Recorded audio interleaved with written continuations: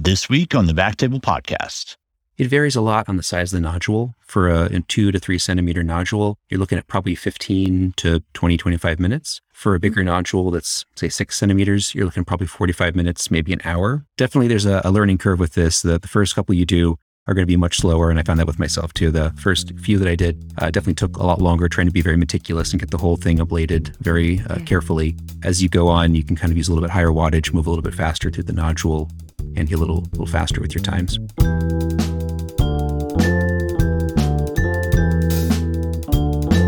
Hello, everyone, and welcome to the Backtable Podcast, your source for all things interventional and endovascular. You can find all previous episodes of our podcast on iTunes, Spotify, and backtable.com. Hey, everybody. Really exciting news. Our listeners asked and we have answered. We now have CME available. You can get AMA Category 1 CME for listening to Backtable and then filling out a reflection. You can find the CME links on episode pages at backtable.com, or you can also find the CME links in the show notes. It's a small cost for the credit, much less than you would spend at a conference, and it helps support the show. Powered by CMEify, using AI technology to bring the right education to the right place at the right time. You can do this in just a few minutes. If you're already listening to Backtable, might as well get a CME credit for it. Again, guys, this helps support the show and allows us to keep bringing you great content. Now, on with the episode. This is Ali Behetti coming to you from Tacoma, Washington as your guest host this week. I'm very excited to introduce our guest for today, Dr. Tim Huber from the Daughter Institute at OHSU, to talk about thyroid ablation. Welcome, Tim. Thanks, Ali. To start, could you tell me a little bit about the residency program at OHSU? Yes, so we have a great residency program here. We offer all the different pathways. So we have IR integrated, IR independent, and ESIR. I think the big strengths of our program are kind of clinical and research, especially. We do the full gamut of bread and butter IR, including things like PAD, aortic, venous work. We do IO. We're even doing some newer things like prostate embolization, genicular artery embolization, and obviously thyroid RFA. Excellent. Now, on to our topic for today, thyroid ablation.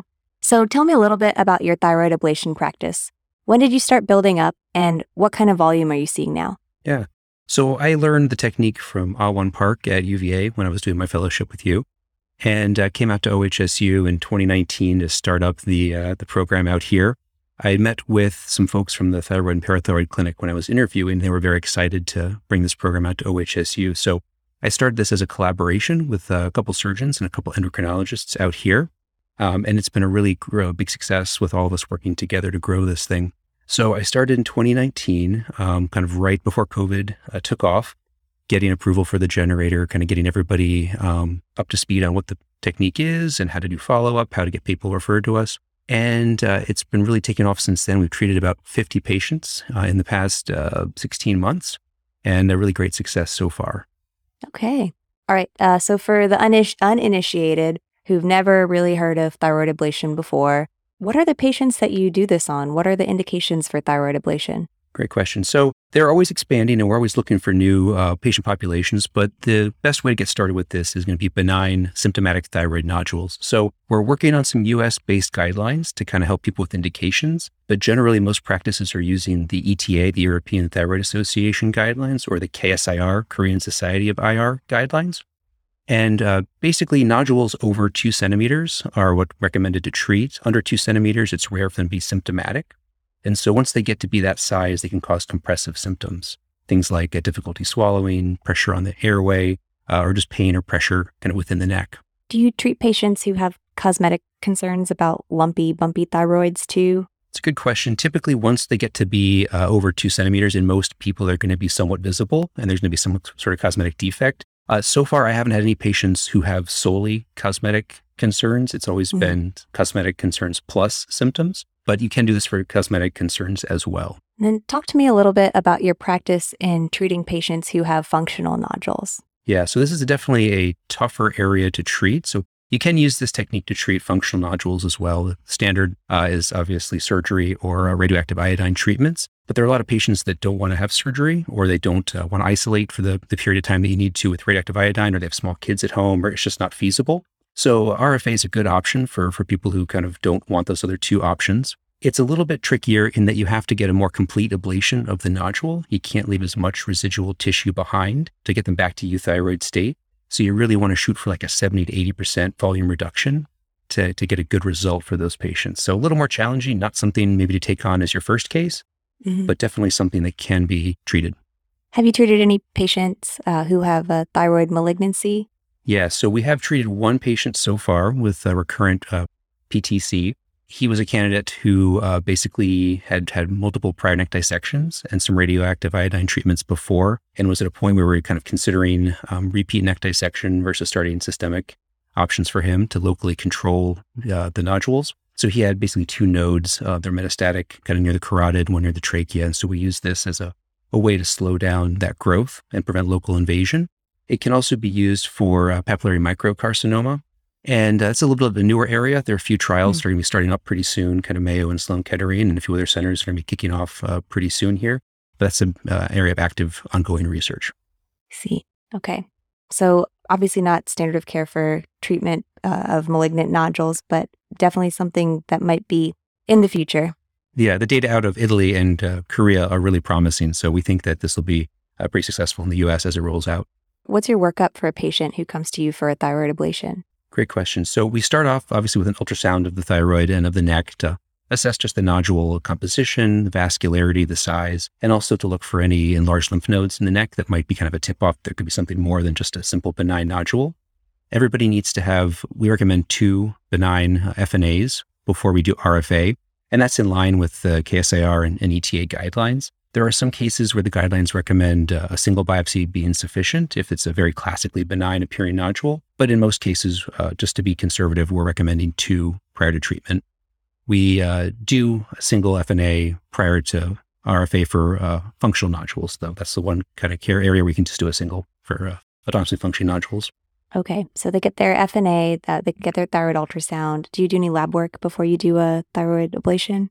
Yep. So we check TSH in everybody. Sometimes we'll add in T3 and T4. It just depends on if they're functional or non-functional. For the non-functional folks, typically just a TSH is sufficient. There's a little bit of debate back and forth about thyroglobulin. Is that necessary? Or TPO antibodies, things like that. And generally, most people aren't doing any of those additional lab tests. So typically TSH is sufficient for most people. Is there anything that you would see on your patient workup that would give you pause for doing the procedure? What I'm getting at, thyroid location or giant patient with a BMI over 100, anything that has given you pause in the series that you've done so far? Yeah, so patient selection, like most things in IR, is really important. I would say that the size of the nodule is one of the biggest things that's going to make your life easier or hard. And so, 2 to 3 centimeter nodules are pretty easy to treat. 4 and 5 centimeters get more challenging. 6, 7, 8 centimeter nodules are a lot tougher. And generally over 7 or 8, I think surgery is probably your way to go. That being said, people are treating much larger nodules. In the US, we're seeing a larger volume of disease being referred in, so definitely bigger nodules or multinodular goiter. And that's been treated with RFA, but it's a bit more challenging, usually requires more treatment sessions to get a good result. So bigger nodules are tougher. Nodules that go below the sternum, kind of subclavicular or substernal nodules, can be tough. If you can't see the whole nodule, you can't ablate safely that lower margin. So that can be a little bit challenging. Again, you can kind of stage your procedure and hopefully get that lower portion at a future procedure. But again, multiple procedures. And then any kind of intermediate grade pathology on the FNA. So Bethesda 3 or 4 categories are a little bit more indeterminate right now. We're doing some studies to figure out if those nodules are safe to treat. But right now, the thinking is probably stick with Bethesda 2, the definitely benign nodules. Anything in the patient history that would modify your approach? For example, pregnancy or they have pacemakers? Yeah, so there are 2 contraindications. Well, one's absolute, one's sort of relative contraindication to the RFA system. So pregnancy is an absolute contraindication. No one's tested it in pregnant patients, but no one's going to. And so we recommend not treating pregnant patients with the system. Pacemakers, you have to do some adjustments to where you place the electrode grounding pads. So typically we have grounding pads on the outside of the thighs. For people with pacemakers, you can do a modified placement and put them up on the shoulders, on the back. And so the rep, they can sort of walk you through the protocol there. Mm-hmm. And there are a few different protocols that are online that they've done before that have been successful. You have to decrease the wattage. It's a little bit more of a hassle, but it can be done. And then how about location of the thyroid nodule? You've already kind of spoken about the ones that go below the sternum, but how about the just deep nodules? Are you allowed to ablate those? So really, you shouldn't be ablating anything that you can't see. So as long as you can see the nodule, or at least the portion of the nodule that you're ablating, that's fine. But if there's a portion of the nodule that's just too deep for your ultrasound unit to kind of register clearly or to see the tip of your electrode well, then I would stay away from that. But that's really the only sort of limit. Okay. Could you touch a little bit on the danger triangle? I remember Dr. Park always talking about that when he talked about thyroid ablations. Yeah. So there's a term that they throw around in the thyroid literature that you'll see if you start reading the papers, and they call it the danger triangle. And basically it's where the recurrent laryngeal nerve lives. And basically it's a triangle that's bordered by the thyroid gland and the trachea. And so we know that that's anatomically where the recurrent laryngeal nerve is going to be. And that's basically the big concern during most thyroid surgeries, that you ding the recurrent laryngeal nerve and paralyze the vocal cord. So when we do the technique that we recommend, it's this transisthmic approach that we talk about. And that's kind of going from a medial to a lateral approach with your electrode. It makes it really, really hard, I find, to direct the tip of my electrode back into that danger triangle. So when Dr. Beck was developing this in Korea, he sort of thought of that and kind of developed it in this way to prevent damage to the recurrent laryngeal nerve. I see. That kind of brings us to the procedure. So just walk me through how you would do your standard run-of-the-mill thyroid ablation. Yeah. So we do these all in our outpatient IR suite here at OHSU. So we have a nice big room to put the patients in. They're laid out on our angio table, which is definitely overkill for this procedure, but it's very nice for us. We get them positioned, and you want the neck pretty extended so you can really get the nodule into a good position to visualize the whole nodule. And then I always scan the patient to make sure we're in a good spot. Then we prep everything out. We numb the neck, numbing the skin, numbing down at the thyroid capsule. And that's with 1% lidocaine. And I find that really lidocaine is sufficient for most patients to get them completely, basically numb and more or less pain-free during the procedure. You don't need to do moderate sedation or anything more heavy. Then we go in with the electrode again in that transisthmic approach, kind of medial to lateral in a transverse plane. And you really want to work basically ablating deep to superficial, because as you start ablating the nodule, you're going to create this echogenic cloud of little micro bubbles around the tip of your electrode. And it's going to gas out everything posterior. So if you work deep to superficial, you'll be able to kind of see what you're doing the whole time. And basically you just fan your electrode up, ablating that whole segment of the nodule, and then just work on another segment, kind of go up, down with your ultrasound unit and find another place to start ablating and keep it going until the whole thing's covered. Okay. How big are these electrodes? Good question. So most people are familiar with, the really long electrodes that we use for kidney ablations or liver ablations. These are much shorter. They're specially designed to be a little bit more friendly for the head and neck and a little more user-friendly. So they have a nice grippy handle that's a little bit shorter than the standard RFA electrode. And then the shaft is shorter as well. So it's more like a pencil size or a little bit longer than a pencil. So much more maneuverable, allows for a lot more fine control. Okay. So then in terms of equipment purchases, your capital equipment purchase is the RFA generator and then a probe for each patient, right? That's negotiable, as it always is with these kinds of ablation systems. So the newer model that most practices are going with now is essentially rolling the cost of the generator into the volume purchase with your electrodes. I'd say that's the most common thing that I've heard about across the country. So you can choose to buy the generator up front and kind of reduce your probe cost that way, or kind of roll that in on a per probe cost, pay a little bit more per electrode. But then if you're not using them, you can basically give everything back and not have purchased that piece of equipment. Oh, that's great. Gives people a chance to try it before they buy it, right? Absolutely. One other thing you've mentioned to me before about the transisthmic approach with these probes is just that going transisthmic allows the probe to really have a place to stay, and it prevents it from moving around a bunch in the thyroid. Have you found that that's another benefit of going transisthmic as opposed to lateral to medial? Yeah, so a lot of patients and even providers kind of worry that, the thyroid being so superficial in the neck and not having much tissue to kind of anchor it, what's going to happen when the patient breathes or coughs or swallows? How are you going to secure the probe as you're doing this ablation? And the transisthmic approach really gives you more tissue at that oblique angle to kind of hold everything in place. And I found really security of the probe is not an issue. It works just fine. And even when patients are talking or swallowing or breathing, that electrode's not going anywhere. What's your endpoint for treating a certain area? Like, do you do 30 seconds at each site or something like that? What I found from doing a little bit of back table experimenting is that the echogenic appearance, the echogenic changes that you'll see on ultrasound correspond really well to the ablation zone. So as you're doing your ablation, you really want to see those echogenic changes within the thyroid nodule, and you'll kind of know from that what's been ablated.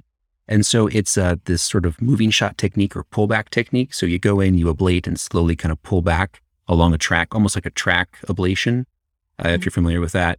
And as you're doing that, you'll see changes in the nodule. And you want to see basically those same changes throughout the entire nodule. Okay. How long does the whole procedure take? It varies a lot on the size of the nodule. For a 2 to 3 centimeter nodule, you're looking at probably 15 to 20, 25 minutes. For a bigger nodule that's, say, 6 centimeters, you're looking probably 45 minutes, maybe an hour. I see. Yeah. You get faster the more you do it, right?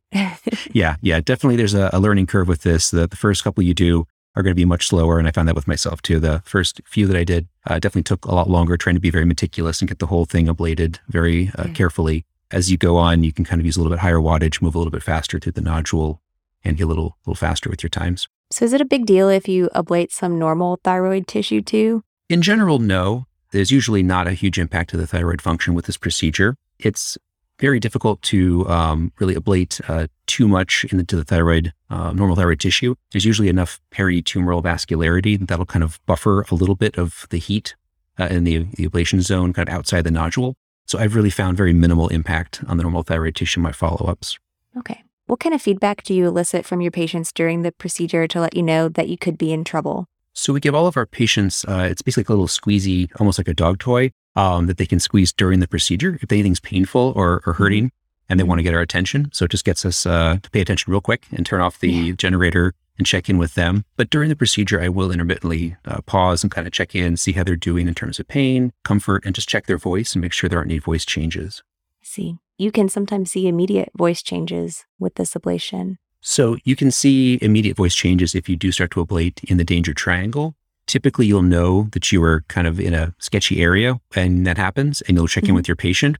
It's pretty uncommon for you to be totally surprised by a voice change. I see. There are some rescue techniques of trying to inject some chilled D5 or saline into the danger triangle that have been described to try to sort of rescue the recurrent laryngeal nerve and chill it. They can be effective, but you have to have that kind of ready to go on hand. So it's not real feasible for most people. Yeah. Okay. So we kind of talked about what you don't want to hit and what you do want to hit. And then in terms of skin burns, has that been an issue with these probes at all? I haven't found it to be an issue. The shaft of the probe is cooled with chilled saline. That prevents char and also helps prevent skin burns. You want to keep the electrode off as you're puncturing the skin. And they have a diamond cut tip, so they go into the skin really easily, no incision needed. But electrode's off as you enter. And if you do that, really there's minimal chance of skin burning. Okay. So in the US, the only system available is the RF monopolar system, correct? Correct. There are about 3 companies offering different systems, but they're all monopolar right now in the US. They have bipolar in Korea, but we don't have that here yet. Classic Korea, always ahead of us for thyroids. Okay, so let's talk a little bit about post-op care. So what do you do once you get the patient off the table? Yeah, so we always check the voice. It's the first thing we do, talk to the patient, see how they're doing. And they go to our recovery area for about an hour post-procedure. We're checking to make sure their voice hasn't changed, they're swallowing okay, breathing okay, able to eat, their pain's well controlled. And in general, most patients do okay, a little sore, but nothing too severe. We give them ice packs for the neck, give them some ibuprofen, and recommend that pretty much for pain control after the procedure for the first couple of days. I warn them that for about 3 to 5 days after the procedure, they'll have some soreness in the neck and kind of like a bad strep throat, usually nothing worse than that. If they're having a lot of swelling, bruising, or kind of rapidly evolving hematoma, they should call us and go to the ER to get checked out pretty quickly. But we have not had a case of that sort of delayed hematoma here. Do most of the complications you see kind of rear their head within an hour? In general, most things are going to be pretty immediate. The things that are going to happen later are going to be a little more easily manageable over the phone, if you will. Some patients will have more pronounced swelling and even kind of like a post-embolization or post-ablation syndrome of kind of like malaise and feeling kind of run down. And some steroid taper can really help with those symptoms if you get to that situation.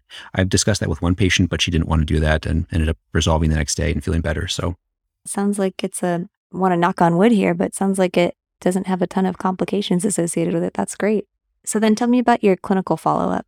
Yeah, so we're probably a little more aggressive than maybe totally necessary, but we basically see patients back at 1 month and then every 3 months for the first year. And at those follow-ups, we're checking ultrasound each time to check the nodule size and check for the shrinkage in the volume. We're also checking TSH at the 1 month visit. And then for non-functional benign nodules, we just check it Once, if it's normal, we kind of hold off until the 1 year mark, and we check it again there. For the functional nodules, I'll keep checking TSH until it's basically stabilized and normalized, hopefully at a new euthyroid state. How long does it usually take for the hyperfunctioning nodules to get them to a euthyroid state?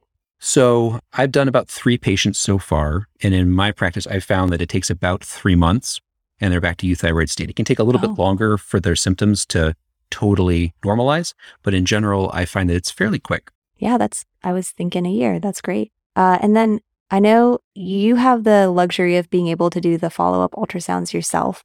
But in a lot of practices, the diagnostic folks are going to be reading the follow-up ultrasounds. And I imagine these things look pretty scary post-ablation, like many things post-ablation.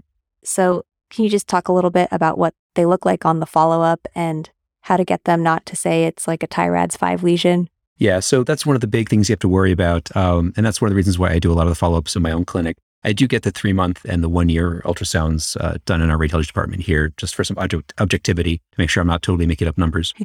But you do want to make sure that whoever's doing the ultrasounds knows what you're doing and what the appearance should be after this procedure. If you lose a patient to follow up and they go off into some other city and get scanned, it's very easy for someone to say, hey, this is hypoechoic, this looks scary, there's maybe areas of calcification, this looks like TIRADS 5, this is cancer, it needs to come out now. And if they biopsy it after ablation, it's going to come back with all kinds of weird pathology and necrosis and strange things that are going to look really scary. So it'll get read out as something bad and they're going to get surgery most likely. So you want to make sure they're getting ultrasounds by people who know what's going on and that they're able to basically give you a decent read. So whether that's just informing your local department of, hey, I did this ablation, it's going to look a little funky, just FYI, or doing it yourself. I think either one's acceptable.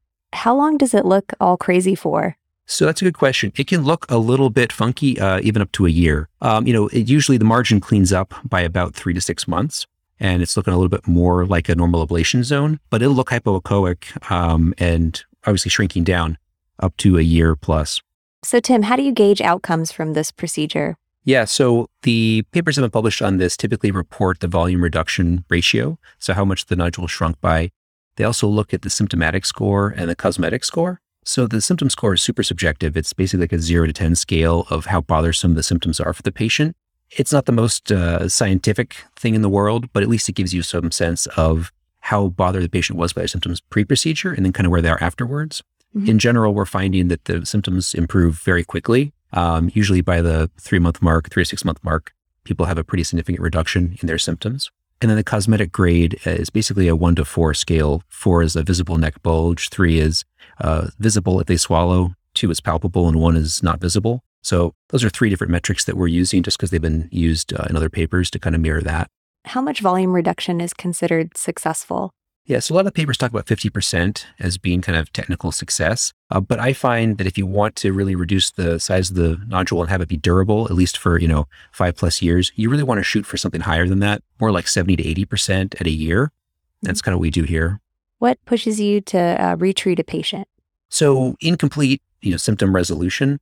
If they're getting to sort of the 6 or 9 month mark and they're still saying, yeah, I was at an 8, now I'm down to 5, but I'm still kind of feeling this sensation of something in my throat or occasional dysphagia, and there's still some residual tissue there that's not totally ablated, I'll go back and try to re-ablate and touch that up. Typically, patients will have a pretty significant improvement, even with a modest reduction in size, like 50%.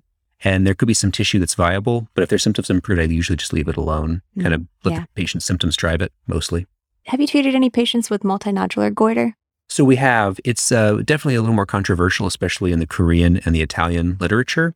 They're definitely more challenging patients, and they often have bilateral nodules, and which can present some challenges. I don't treat both sides at the same time, just with that theoretical risk of damaging the laryngeal nerve on both sides and causing bilateral vocal cord paralysis. I just stick to one side at a time, and I'll kind of target the dominant nodule and any adjacent nodules. Okay, well, that's pretty much all the questions I had about the procedure itself and all the clinical stuff about it. I'd like to talk a little bit more about how, for example, how a private practice radiologist could make this a part of their practice. So starting off with the big thing that drives us is reimbursements. So do any insurance companies in the US cover it right now? So it's a great question. Everyone wants to know that. The answer is it's complicated. They don't cover it easily, by and large. A few of them have come around and are working with us a little more carefully, a little more closely, and we're having some success there. So the way we do it here is that I submit everything to insurance before the procedure and work through the appeals process on the front end. And in general, I'm able to get approval for the procedures, usually with 1 or 2 rounds of appeals. Usually it's denied as investigational, but after submitting documentation, references, they'll usually accept that it's legitimate. Other practices have taken more of a cash-only self-pay model. And I'd say that's probably the majority of places are doing that around the country. It just limits how many patients can have access to the procedure. And I kind of wanted to keep it as open to as many people as we could here. So that's why I opted for the insurance, which has been successful, but a lot of work on my end, to be honest. Oh, I bet. Nobody likes to talk to those insurance companies about anything. Can you give me kind of like a market, if you feel comfortable, can you give me a range of kind of what people are charging for self-pay you've heard out in the community? Yeah, so I can kind of give you a rough kind of low, high. I've heard low end being around 3 and high end being 10 or 12. Okay, yeah. So definitely a huge range depending on the market. Sure. And then how do you get these patients? What's your major source of referrals? So I've been super lucky here in partnering with the Thyroid and Parathyroid Clinic because they had a whole slew of patients who basically needed something done for their thyroid nodules and didn't want to have surgery. And so they were just following them. And so when I started, we had a whole backlog of patients ready to treat. That's not common for most people. That sounds very lucky. It was very fortunate. And since we got things going, the referrals kind of just rolled in. That being said, what I hear from people around the country is that once they publicize that they have the system in place or they're going to be getting RFA at their practice, patients find them very quickly and their slots fill up very quickly. So the patients who want to have this are very motivated and they're looking for providers that will do the procedure. And so they have support groups. They're getting the word out on their own and they'll find you. Oh, yeah. I wonder if there's a subthread on Reddit about you somewhere that's driving a bunch of your patient referrals. That's very possible. Maybe Facebook. I don't know. We'll see. I haven't looked deep enough to find out. Have you done any direct-to-patient marketing? We haven't had to yet. We've talked about it, but so far we've had enough referrals coming in from around the state and around the area with basically just sort of grand rounds, lectures, and just reaching out to different large practices in the area. So when you go out and speak to these practices, what's the reception that you get? Are they hesitant to refer? Do they feel like there's a role? Yeah, it's been mixed. There are definitely those endocrinologists and surgeons who don't buy it yet and want to see more data and aren't really so sold on it. I will say that compared to the East Coast, I feel like in Oregon, at least, people seem to be a bit more open-minded or at least open to other alternative options, which has, I think, also helped our referrals. But we've gotten a decent number of referrals from endocrinologists and ENTs that we've never actually interacted with, but patients want it and have sought them out to get referrals to us. So I am finding that as we do this procedure and get our data out there more and more, people are definitely coming around and referring more and more patients to us. And then can you give me a little bit of information about future directions of thyroid ablation? Like if I wanted to start doing this next month in my OBL, what kind of resources should I look into? So two-part question. I'll start with the future directions part first. Cancer is definitely the next area of growth for this technology, but there are a few other areas as well, like parathyroid adenomas or parotid tumors are also showing some early promise in being able to treat with RFA. And how do you get started with this? A lot of resources out there. There's a ton of papers from Italy and Korea describing the technique, describing their outcomes with benign disease and even some malignancy. If you want more US-based literature, there's a growing amount of literature from US-based populations, which is great. So expect more and more papers to come out in the next couple of years on outcomes in the US. You can look in this last August seminars in IR for a how-to paper from me and Dr. Park. And there'll be an upcoming TVIR edition dedicated to thyroid ablation coming out hopefully next year. Are there any courses around the country that a provider can go to learn this? Yeah, so there are actually a lot of hands-on courses being offered around the country, more on the East Coast. We were getting one set up here at OHSU kind of in the middle of COVID, but with the recent round of restrictions, we haven't been able to go live just yet, but we're hoping to start offering some hands-on training here as well. Great. Well, Tim, thanks for coming on the show. I've learned a lot today, just getting our feet wet with this whole thyroid ablation, but I think it's going to be something amazing that IRs can offer, in the near future on a large scale. And thank you for being a thought leader in this area. Thanks for having me on the show. This has been great. I'm glad to get the word out to more people, and hopefully we can support more people to get this started in their practices. Thank you so much for listening. If you haven't already, make sure to subscribe, rate the podcast 5 stars, and share with a friend. If you have any questions or comments, direct message us at @_Backtable on Instagram, Twitter, or LinkedIn. Backtable is produced and hosted by myself, Aaron Fritz, and co-hosts Chris Beck, Sabine Dond, Michael Barraza, Brian Hartley. Our audio team lead is Kieran Gannon, with support from Caleb Hodson, and Ness Smith-Savadoff. Design and Digital Marketing led by Brian Schmitz, with support from Zubi Sayed, article and transcript support by Taylor Robinson, and Delaney Aguilar. Social media and PR by Ann Dang, and newsletter by Lauren Fang. Intro and extra music is Ripperoo by Skeptic Moon. Find us on Spotify or at local live music venues in New Orleans, Louisiana. Thanks again for listening, and see you next week.